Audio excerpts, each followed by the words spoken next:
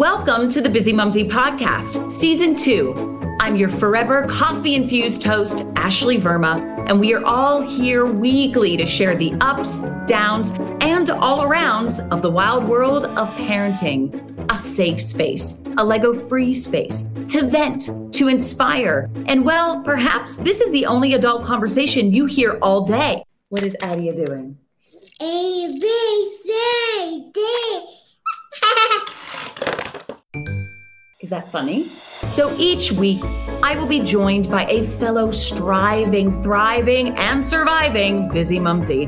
We learn together. We grow together. Hell, we cheers with an adult bevy when necessary. I get it. I am human and failures simply happen. I am not shiny and I am never filtered unapologetically. I am at its best. Even when the dishes aren't done, there's crayon on the wall, and well, my hair hasn't been washed in forever. I am busy mumsy. I honestly did not think I was going to make it back in time for this busy mumsy podcast recording. Whoa. Deep inhale, exhale. Anxiety levels, they were up there. They were up there. I have to share, the potholes in Uganda are the sizes of swimming pools. I feel like I do mention this on the Busy Mumsy Instagram and TikTok. And let me just say, if you are a stickler for being on time like me, then you will understand how I'm feeling right now as I calm, as I center myself. But seriously, our car can get stuck in one of these like monster pits. And I'm talking, you could be 8 New York City blocks away from where you need to go, and it will take you 45 minutes because you are stuck deep into the depths of the dirt of Uganda. Well, I'm happy to say and report I am back, microphone in hand, and I'm so excited today to welcome organizing queen, Vicky Silverthorn of You Need a Vicky. Vicky Silverthorn started her professional home organizing business in 2010. After 10 years of working as a PA for well-known names such as Lily Allen and professional sports people, she decided that she wanted to concentrate on providing decluttering and organizing services for people's homes and spaces.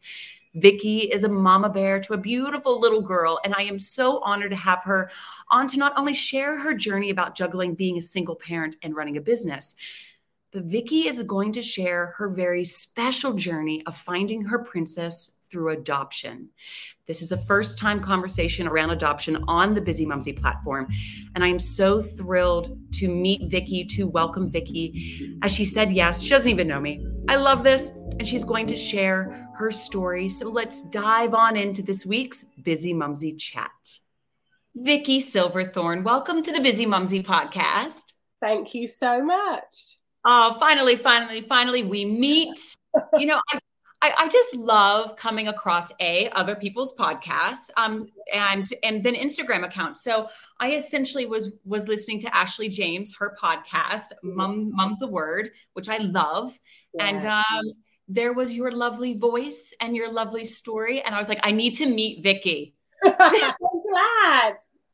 It's like, I get it. Everyone needs a Vicky, which is the Instagram handle and what you do. But I was like, yeah, hook, line, and sinker. I need to meet Vicky. Oh, thank you so much. That's such a huge compliment. It's always the name is always meant to be sort of bad enough so that people remember it. And I feel like that's worked really well over the last 13 years. It's wonderful and awesome. And even this morning at breakfast with my husband, he was like, so what's your day like? And I was like, well, I have a podcast recording because everyone needs a Vicky. And he was like, what? And I was like, okay, wait. She does organization. She's like declutter. She does all the things. She's an amazing story, but everybody needs a Vicky. And he was like, that is brilliant. Look, so keep on. Obviously, 13 years in, you are doing something perfectly right. Thank you so much. Well, Vicky, the thing that really tugged at my heartstrings and a story that has never been shared on my platform, Busy Mumsy, is a journey, a road that you have chosen to go down. And I have to say that even as a parent, someone who becomes a parent, they become that nurturer, that the building blocks of a child, right? And you know, that new parent is like a saint, right? Because now they're taking care of another life and then taking care of themselves. But when you add the word adoption onto this is like another like saint level that is like unheard of. But I bow down to you and anyone out there that chooses this route, because it is beautiful and glorious, and you're giving yourself to someone that needs, right? And I just, it's so unbelievably inspiring. So I would love to learn more from you as to what led you to adoption. Yeah, absolutely. I am so happy to share. And I'm always so happy to share because I want to spread the word on what adoption is like now, as opposed to what I think is stuck in a lot of people's heads, which is what adoption was like 20 years ago. And it has changed, you know, so much. And I know that through talking to people who've been through processes so long ago. So yeah, I'm happy to shout about it as much as possible. What led me to adopt was, well, interestingly, and my dad says he really remembers me talking about it from like my early 20s. And I always remember being convinced that I was going to adopt. And my rough plan in my head was, you know, my partner, who doesn't exist right now, but, you know, my partner, we would adopt our eldest child, because then the advantage, that eldest child, they may be adopted, but in my head I had, they may be adopted, but they're going to be the eldest. They'll have been the first. So hopefully that can give them something positive. And then if I go on to have biological children after that, that's okay. It can be done. We can integrate and we can, you know, we'll make it work. My story didn't quite happen like that. I didn't meet the partner. I just quite simply just haven't met anyone that I've sort of wanted to spend my life with. And it is that simple. And a lot of people will try and pick it apart into so much detail or psychology, but I really just haven't been lucky enough to sort of meet my person yet. And that's okay. I'm sorry. That's okay. I know that this is a parenting podcast, not a dating podcast or anything like that. But I mean, come on, like everyone deserves their own journey, and shouldn't be scrutinized for it. Yeah, if I meet someone when I'm 50 and I'm lucky enough to get 20 years, happy as anything, I'll still be a very happy lady. But yeah, you know, very open-minded. So I still wanted to be a mum. So when I'm 43, turned 43 at the weekend. When I was 36, I froze my eggs with no particular plan, but I just felt like I should. I was almost panicked into freezing them. They're still sitting somewhere in a freezer that I pay for each year. Don't know what I'm going to do with those, but they're there. Like, I know we're not going into egg freezing, but I can't get rid of them yet. I just can't. They're just there. But I thought about going down the donor route. I looked into it quite a lot. I even spoke to someone who was a potential donor. And then I went to an adoption evening, and I can only think and imagine that the feeling I had when I stepped out and as I was sitting there must be similar to that amazing feeling that people get when they decide to have a baby. If they go down, if they have it that way, or they feel like they're pregnant, or if they have done a test and they are pregnant. I think it must have been like that, because I was like on cloud 9. I was buzzing. I sat at my car holding my steering wheel, and I was like, oh my God, this is how I'm going to do it. I know I'm doing it. I'm definitely doing it. And then out the window were all the other ideas. And that was me. Done. I'm in. Like, give me the form to fill in, filled it in, sent it off the next day. Done. That's how it started. I was going to say, though, it wasn't that simple, though. It couldn't have been. Because, I mean, as much as, you know, we would like it to be that simple. Yeah. What is that process that you embarked on in the UK? Of course, it's going to be different globally, right? I actually have a friend of mine who shared a blog on the Busy Mumsy website about they adopted their military family. So because they had lived all over the globe, because her husband kept on getting deployed and all of that, they were actually, when it came to adoption, they were like kind of like the countries they wanted to adopt from was shrunken down because of how many times he has moved around for the military. Of course. Yeah, there's so many different, you know, I even looked obviously into adopting abroad, and I didn't realize actually that countries have their books open for adoption, then close, open, close, open, close, open, close. And it's so much more complicated than I thought. But I actually decided to adopt in the UK. Okay. The first part of the process was adoption evening, fill in a form that you're showing strong interest. You know, you're really thinking about this. And from there was a phone call, and I think they could tell from my voice that, you know, I was serious. Down the line a bit, you get assigned a social worker, and you start what is stage 1 in the adoption process. For me, that was the start of just under 2 years process from when I, you know, signed that form, went to that evening, and to when my daughter actually came to live with me. So just under 2 years, 1 year, 11 months. And yeah, then it's stages, lots of stages, and you kind of pass each stage. So I think there's like 3 or 4 stages. It's hard to remember now. But the first stage, I'm sorry to interrupt, but you were then already assigned to a child. No, sorry, a social worker. To a social worker. Apologies. Yeah. So no child at all. No idea at this point. Okay. So step 1, assigned a social worker. They come round and you start filling in the forms. I mean, and these forms are like everything about your entire life. Now, people call it intrusive. People say, you know, there's so much. And actually, some people are put off by the amount of forms and stop the process. I've actually heard that. You know, part of the thing with the forms is you've got to be like, you've got to really want this. And of course, if it filters, I think this is where your organizational skills come in, though. I think this is where this is my wheelhouse. I got this. Yeah, I was renovating, actually. It was crazy. I was renovating. So there were like these wires hanging down everywhere. And they were like, yeah, you're going to have to sort this out. I was like, yeah. I'm in the process. I'm renovating for my future child who I've never met. Don't worry. But yeah, these forms are, you know, everything from, have you had therapy? Have you had anxiety? Have you dealt with that? How were you parented? Good things about that, bad things about that, you know, with a lot more detail. And I didn't find it intrusive. I found it almost like a giant therapy session, because it did stop and make me think, okay, what didn't I love about the way I was brought up? And what would I change? And what kind of parent would I want to be? And honestly, the preparation to becoming a parent, I kind of think it would be really useful, some of it, for like anyone who's going to become a parent to go through seriously.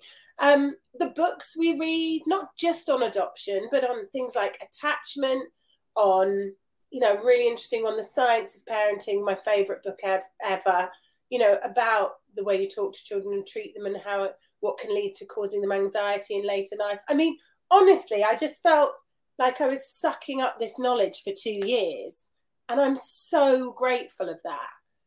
You know, I had Nicole Trunfio. She's the CEO of Bump Suit. Yeah. She was on not too long ago, and she was talking about how she felt in a way similar of like, I think that any expecting parent should just have like a laundry list of things that they have to like fill out a form and submit to be a good parent. Like there's nothing wrong with that, but like just to make sure that we're all A-okay and that we have the best interest for our child. Absolutely. Absolutely. Why not? Yeah. It's great. It's brilliant. I really loved it, honestly. I mean, it was hard at times. It was emotional at times. You have to have a ton of patience knowing that you're starting a process and you might not be meeting your child for 2 years. You know, that's like the longest pregnancy ever. Like elephants. Yeah, I was going to say, did you ever feel defeated? Like completely like, you know what? Like this is bananas what they're making me jump through. I did. Do you know when I felt like that was, it was about 18 months in and I'd filled in everything. I'd passed everything. My house had been ticked off. I'd been ticked off. There was a bedroom with a cot in it and it was immaculate and done. There are photos of my family on the wall. I mean, my whole home has got toys in it. Everything is catered for. The cupboards have got locks on them. And I don't know who my child is, but I also don't know when it might happen. And because I'm a solo parent, my question to them was that the sort of system, the social workers was, do you think I'm going to struggle a bit more because I'm just me? And the answer was, yeah, you may well do. You know, it will still happen, but we have to find a child that suits being with one parent. for one reason or another. You know, if they've had a child that's been living with a foster family with, like, you know, boys and girls running around everywhere, two parents in the house, they wouldn't necessarily want to put that child then with an adoptive parent who's just them. No animals, no other children, no other partner, nothing. So it's that much detail that they have to look into it with, which is great. I never would have thought that at all. Yeah, it's amazing. Loving, nurturing home ticks that box. Yeah, I know. It's interesting. It's really interesting. You know, and they look into race, and they look into, you know, the children I show interest with, if they're from a different background to me. I have to prove that I have people in my life and that I can support that background and that culture, if there's a different culture, anything at all. You know, if the child's religious, if they're not, there are so many factors that come into who am I going to be matched with. The way I used to see it, and I've got this beautiful book, is here's me and here's, make sure I'm on camera, here's my daughter. And we're kind of slowly coming together, and we've got these wiggly paths slowly coming together, and eventually we get there. And this was what was in my head this whole time, this kid's book. And it was amazing. I had to have faith in it, but the patience at that end bit, you know, I'd show interest in a child, and, you know, that child would get swooped away. And then I just sort of sat back and decided to, you know, let the universe do its thing. And that's when I got a phone call and an email through, actually. So you get the email, and then what was the day like? Like, I honestly, like, I'm going to cry right now. What was the day like when you got to meet her? Wow. So firstly, the email you get isn't like, you've been matched, here's your child. It was more like a letter and a few sentences about a child. Okay, because right now I have, like, the hills are alive with the sound of music.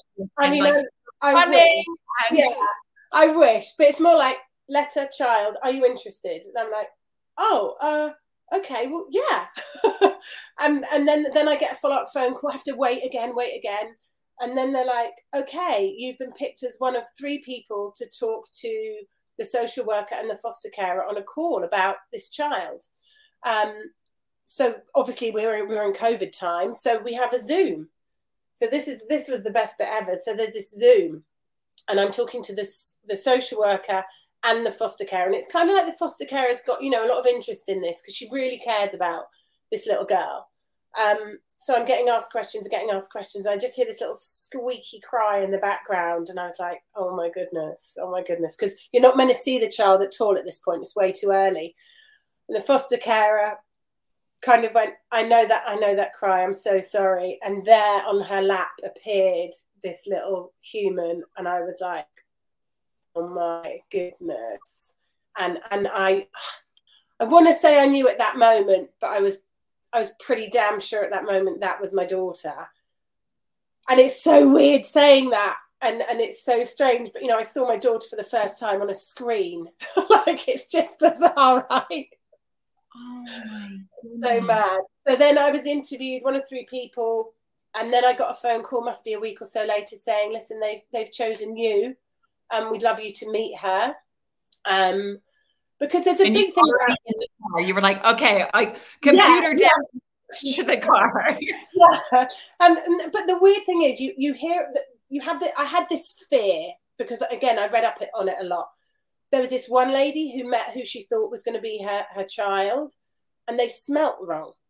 And that sounds bizarre, but there's a chemistry between humans, right? Some people we like, some people we don't. Some people we click with, some people we don't. And I had this real awareness of this story in my head where this lady picked up this child and smelt them and was like, that's not my child. Right. And I know how bizarre this sounds, but I had it in my head, and I was really scared the first time I met her as to what I was going to feel. But actually what happened was I met her, the foster carer wheeled her round. She wasn't even 1 yet, and she was asleep. And I was like stunned, like, just, you know, like, oh my goodness, I could see them coming towards me. It's just like, come here. I need to see her. And then she woke up. And honestly, from that moment she woke up, she has not stopped smiling at me ever since. It was like this, like, there was still fear, like, is this the right decision? Is this my daughter? Is this meant to be?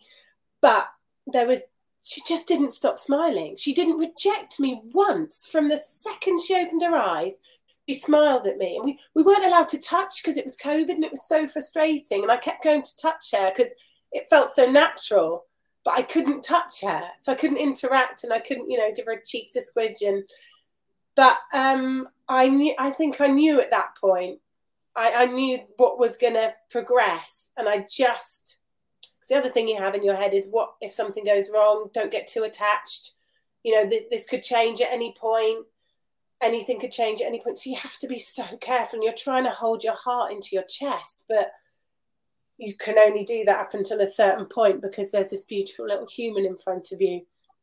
And then were you able, like, then was it a quick process after that? Or is there still more time that went on until you had your Hills Are Alive with the Sound of Music moment? Wasn't quite there yet. It was like, I'd say it was about, dying for it. It was about 6 weeks. So what happened next was, we did daily phone chats. I mean, again, how bizarre does this sound now? So daily video calls, sometimes twice a day. Can I talk to her? Can I see her? Can I see her? Can I see her? Everyone just beautiful, laughing, funny, silly.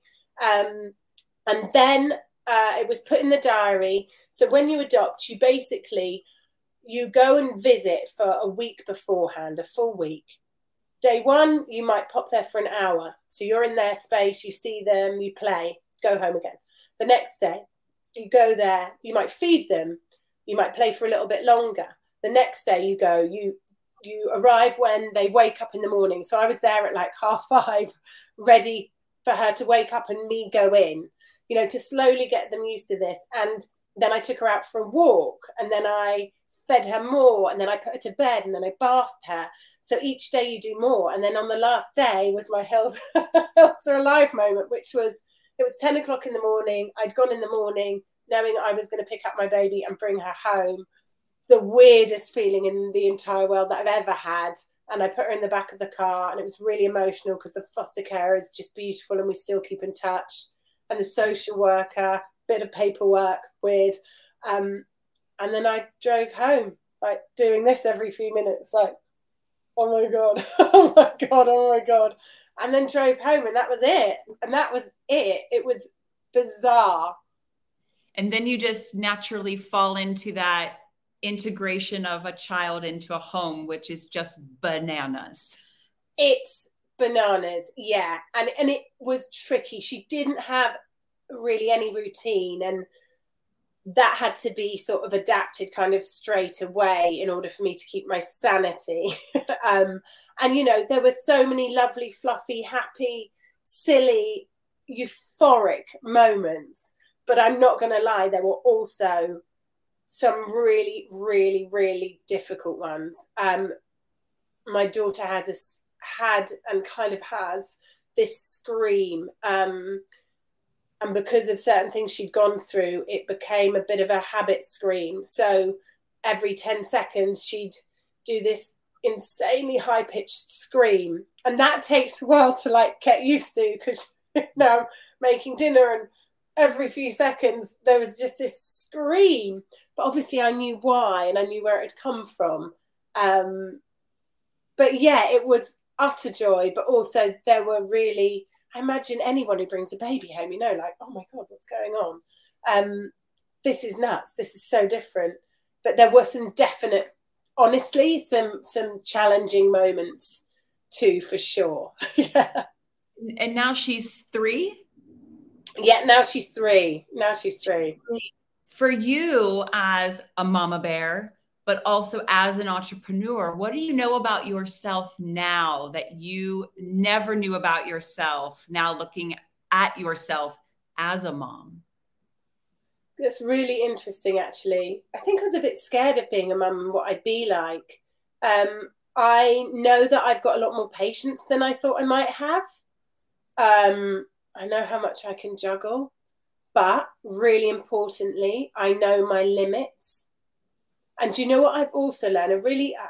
Some people might feel uncomfortable me saying it, actually, but I would prefer, in certain situations, when it comes to mental health and managing what I can handle, earning much less money, having less in my life financially, and having utter headspace and time than I would running myself into the ground just to raise my bank balance, if that makes sense. That's what I've really learned, because of course we juggle. I'm a solo parent, I run a business, but I have to make sure I'm looking after myself in order to do all of those things properly.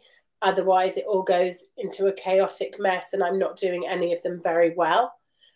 So I need to know when to step back. And I feel like I do that really well now. I feel like I enjoy that feeling of going, it's fine, step back. It's fine. What's the worst that can happen? You know, and that's good. A lot of other moms that have come on the Busy Mumsy podcast, and they always come back to that moment of giving yourself grace. Yeah, definitely. It's a beautiful thing to come back to, because having a child puts so many things into perspective. And I couldn't agree with you more about the bank balance and the grinding your body and your mind into the ground for that work and that big paycheck. So I love that you said that, and I couldn't agree with you more. And as you are very much successful in your business and as a best-selling author, I mean, you might as well just keep on keeping on, Vicky. I tell you what, starts with your sock drawer. Love the name. I mean, you are winner chicken dinner when it comes to branding and names. I tell you. Thank you. How did you find then diving back into your business in the early stages of having your little one in the house? Yeah, mad. Because so when you adopt, ideally what you do is you take a year off work. You're meant to do this. You have to say you're doing this, and you agree to do that in order to bond. Now, when you're a solo mum and you also have a business to run and keep alive, obviously you can't just switch off for a year. So I've got a great team. I have a fantastic PA who was looking after things. Actually, she looked after me through the whole adoption process, brilliantly. But I had to hand over basically the majority of the business. And then I've got to admit, I really enjoyed going back. Because, listen, I love being a mum, but I do feel like it's a slight break from the hardest job in the world, going back to work. I'm not going to lie, organization is very therapeutic. I'm sure that you've heard that a million times. It just is. There is something to be said about hanging things nicely in the closet. Yeah. And I mean, I've never in my life, will I probably ever have kitchen counters the way that you put them out there to the world and how you should organize the pantry. I can't. I'm not that girl, but I sure can't organize my closet. I am that girl. I'm all about that. I got it. I like color coded. I like to see things with, the space saving hangers and all that kind of stuff. So for me, I'm but when it comes to it, I'm not. Absolutely. And listen, if you saw my house right now, so my level of organization, my version of professional organizing, number one, it suits every single individual client that I meet.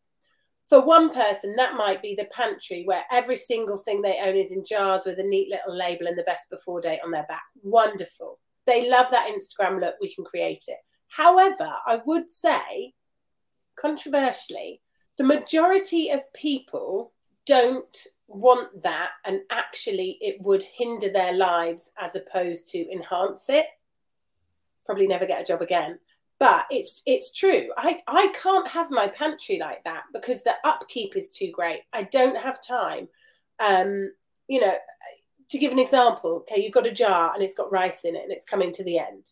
Okay, so you've got a new thing of rice. Well, you can't just pour it in the top because that stuff's old.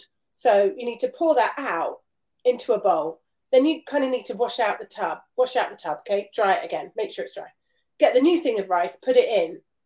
Then you put the old stuff on the top, but then you've still got a bit left in the old. I mean, even now, it's like, I've got those minutes. I mean, You barely remember to go to the toilet, do you, when you're a mum? So this is why I stay away from the kitchen. I mean, I'm actually going to just replay this small little segment over and over again to my husband, just to clarify why I don't go in the kitchen. So thank you. Yeah, honestly, it's true. It's true. And honestly, most of this stuff in people's pantries, they'll take the picture for Instagram, pop it up, then it will head straight to the charity shop 3 months later when they realise they can't keep it up. It just doesn't work for everyone. That isn't my goal for organisation. My goal is to be able to tidy up in 10 minutes in any room, not to have too much stuff because it crowds my brain. And I believe we're responsible for every item we own. I don't want that responsibility for all this stuff in my house. And 3, actually, really importantly, because it's a mum podcast, is it's not great for children to have a ton of toys. There have been studies that show the stress that it can cause to a child when they have too many choices and too many decisions. So that's another big one why the toys, constantly there's a big constant flow of toys going through the house, Are you already teaching your little one organizational tools, tips, and tricks already as that 3-year-old? I mean, because come on, they are sponges, right? So you probably could get her to line some things up. Yeah, you'd think, wouldn't you? My daughter is the messiest child I've ever met in my life. I love that. She eats yogurt with her hands. She dips her fruit in her drink. She is so disgusting. She's 3. But the other thing is her favorite game, right? This is is to gather stuff from the house, anything she can see. She takes it into her playroom and she puts it in a big pile. Shoes from the cupboard, coats, toys, cushions, baskets, empties cupboards. I mean, all I'll have done is got a bowl out of the cupboard, put it on the side and said, dinner's ready. I'll go in the playroom and everything we own is in a massive hoarding style pile. She's the opposite. I swear I try. But she is quite good at getting rid of things. That's one little mark I've got. You know why? I have a feeling, and she's just not there yet. Yeah. By the age of 4, she'll start to, that pile will then, she'll start to organize it. So she just hasn't quite gotten there yet, Vicky. So there is hope. It's hilarious that this is my child is the most unorganized kid in the world. Oh dear. I will say that we definitely did teach our daughter Adia tidy up. So yeah. if she wants like a little cocoa melon time, and you go tidy up, she will grab that box. And what can be mind numbing, I will share, is that one tiny little Lego piece up at a time. Oh, and look at you. Yeah. And she'll look at you because she knows that you're going to like take your arm and swoop it all into the box. Yeah. Where she can do one at a time and just wait for you to help. Yeah, absolutely. Do you know, there's another really interesting thing when it comes to children and tidying up, which is a lot of us put too much, our expectations are too high when it comes to what we expect them to be able to tidy up. So saying to them, come and tidy your room, is like saying to us, just pop and declutter your whole entire house. It's so huge, isn't it? And I've realized that quite a lot. And also the systems we put in place for the children. Some of my clients want, subcategorization and labels and pictures, and it just is too much for their little minds sometimes, depending on the child. Of course. Well, isn't it just fun to watch them grow? I'll tell you what. Yeah. Is just I feel lucky. Every day, every 10 minutes of each day is just like a riot, and it's confetti in the air, and let's see what falls next. It really is. Yeah, it really is. Now with your business, Yanita Vicky, what is in the pipeline? I mean, you've got this best-selling book. Like, what else are you hoping to see, the hopes and dreams for your business? Yeah, so we have just opened like a little sort of side branch. I don't want to say franchise because it's not really a franchise, but we've just sort of spread the areas that we work in the UK, which is great. I mean, not that we don't travel everywhere, we kind of do. But we've just sort of had more focusing on lots of suburbs outside of London, which is fantastic. And for my side of things, do you know what I love? I love the working with brands. I love the spreading the love on new businesses. I love that side of things as well. I love working out that I can make a reel, which I didn't know what it was really 4 months ago.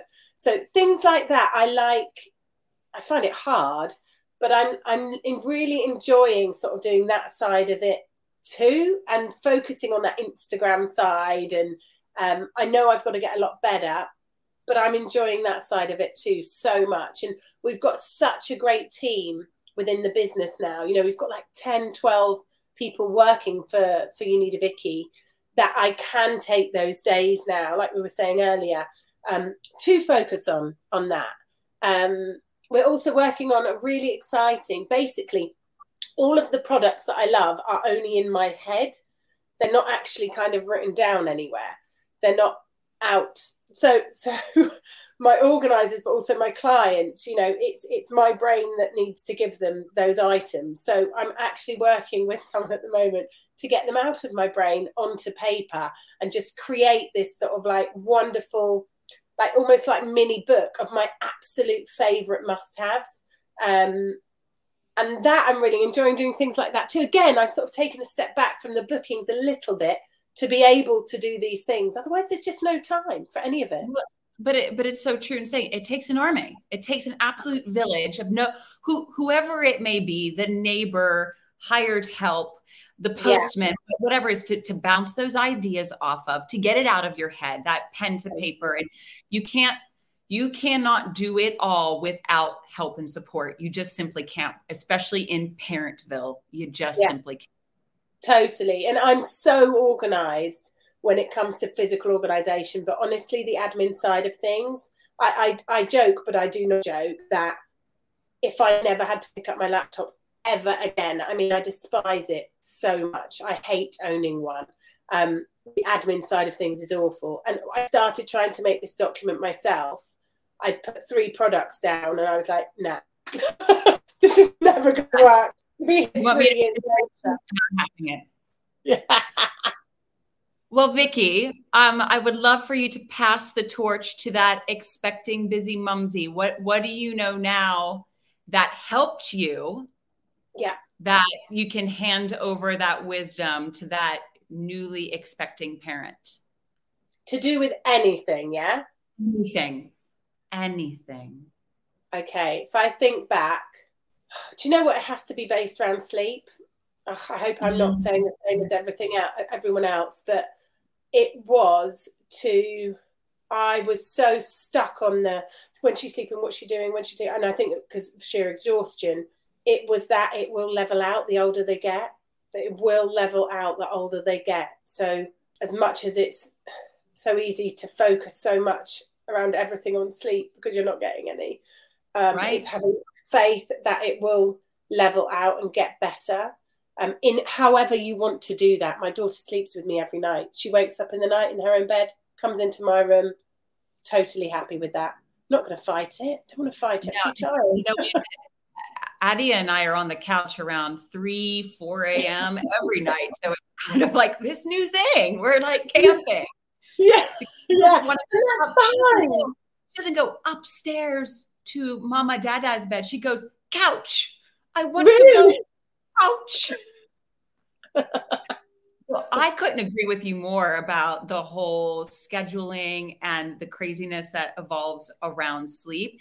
Give yourself grace on that because because you are so sleep deprived yourself that you just kind of have to rock with it. Yeah. Well, Vicky, I have to say I wore my superhero t-shirt in honor that you are a superhero. And I wish I could give you a real hug, but we're just in the virtual world. So here we are. It was an absolute pleasure, Vicky Silverthorn, coming on the Busy Mumsy podcast, giving me your time, sharing your wisdom and your journey. It is a glorious gift. Oh, thank you so much. Honestly, enjoyed every second. Thank you so much. Thanks so much for listening to this week's show. Did you like it, Adia? Yeah. Oh, the enthusiasm. I love it. Please share your love by giving us a 5-star rating, a rockin' review, and please share with any fellow busy mumsies. We love hearing from you. So if you want to get in touch, head to the Busy Mumsy show notes for further details and links to the Busy Mumsy website. So long for now. Can you say bye-bye, Adia? Bye-bye. Hi, my name is Kay Adams, and to be honest, I'm not so good with the ageing process, so I enlisted my old chum, the filter-free Cara McKenzie, to advise. Could you imagine being a porn star? The room would need to be really hot for me to strip off. To be honest, she's not much help, but she is rather amusing. And along with some great guests, Joe Brand, Andy Oliver, Anton Dubeck, Ruth Langsford and Craig Revel-Horwood, darling, we are learning how to be 60. Listen wherever you get your podcasts.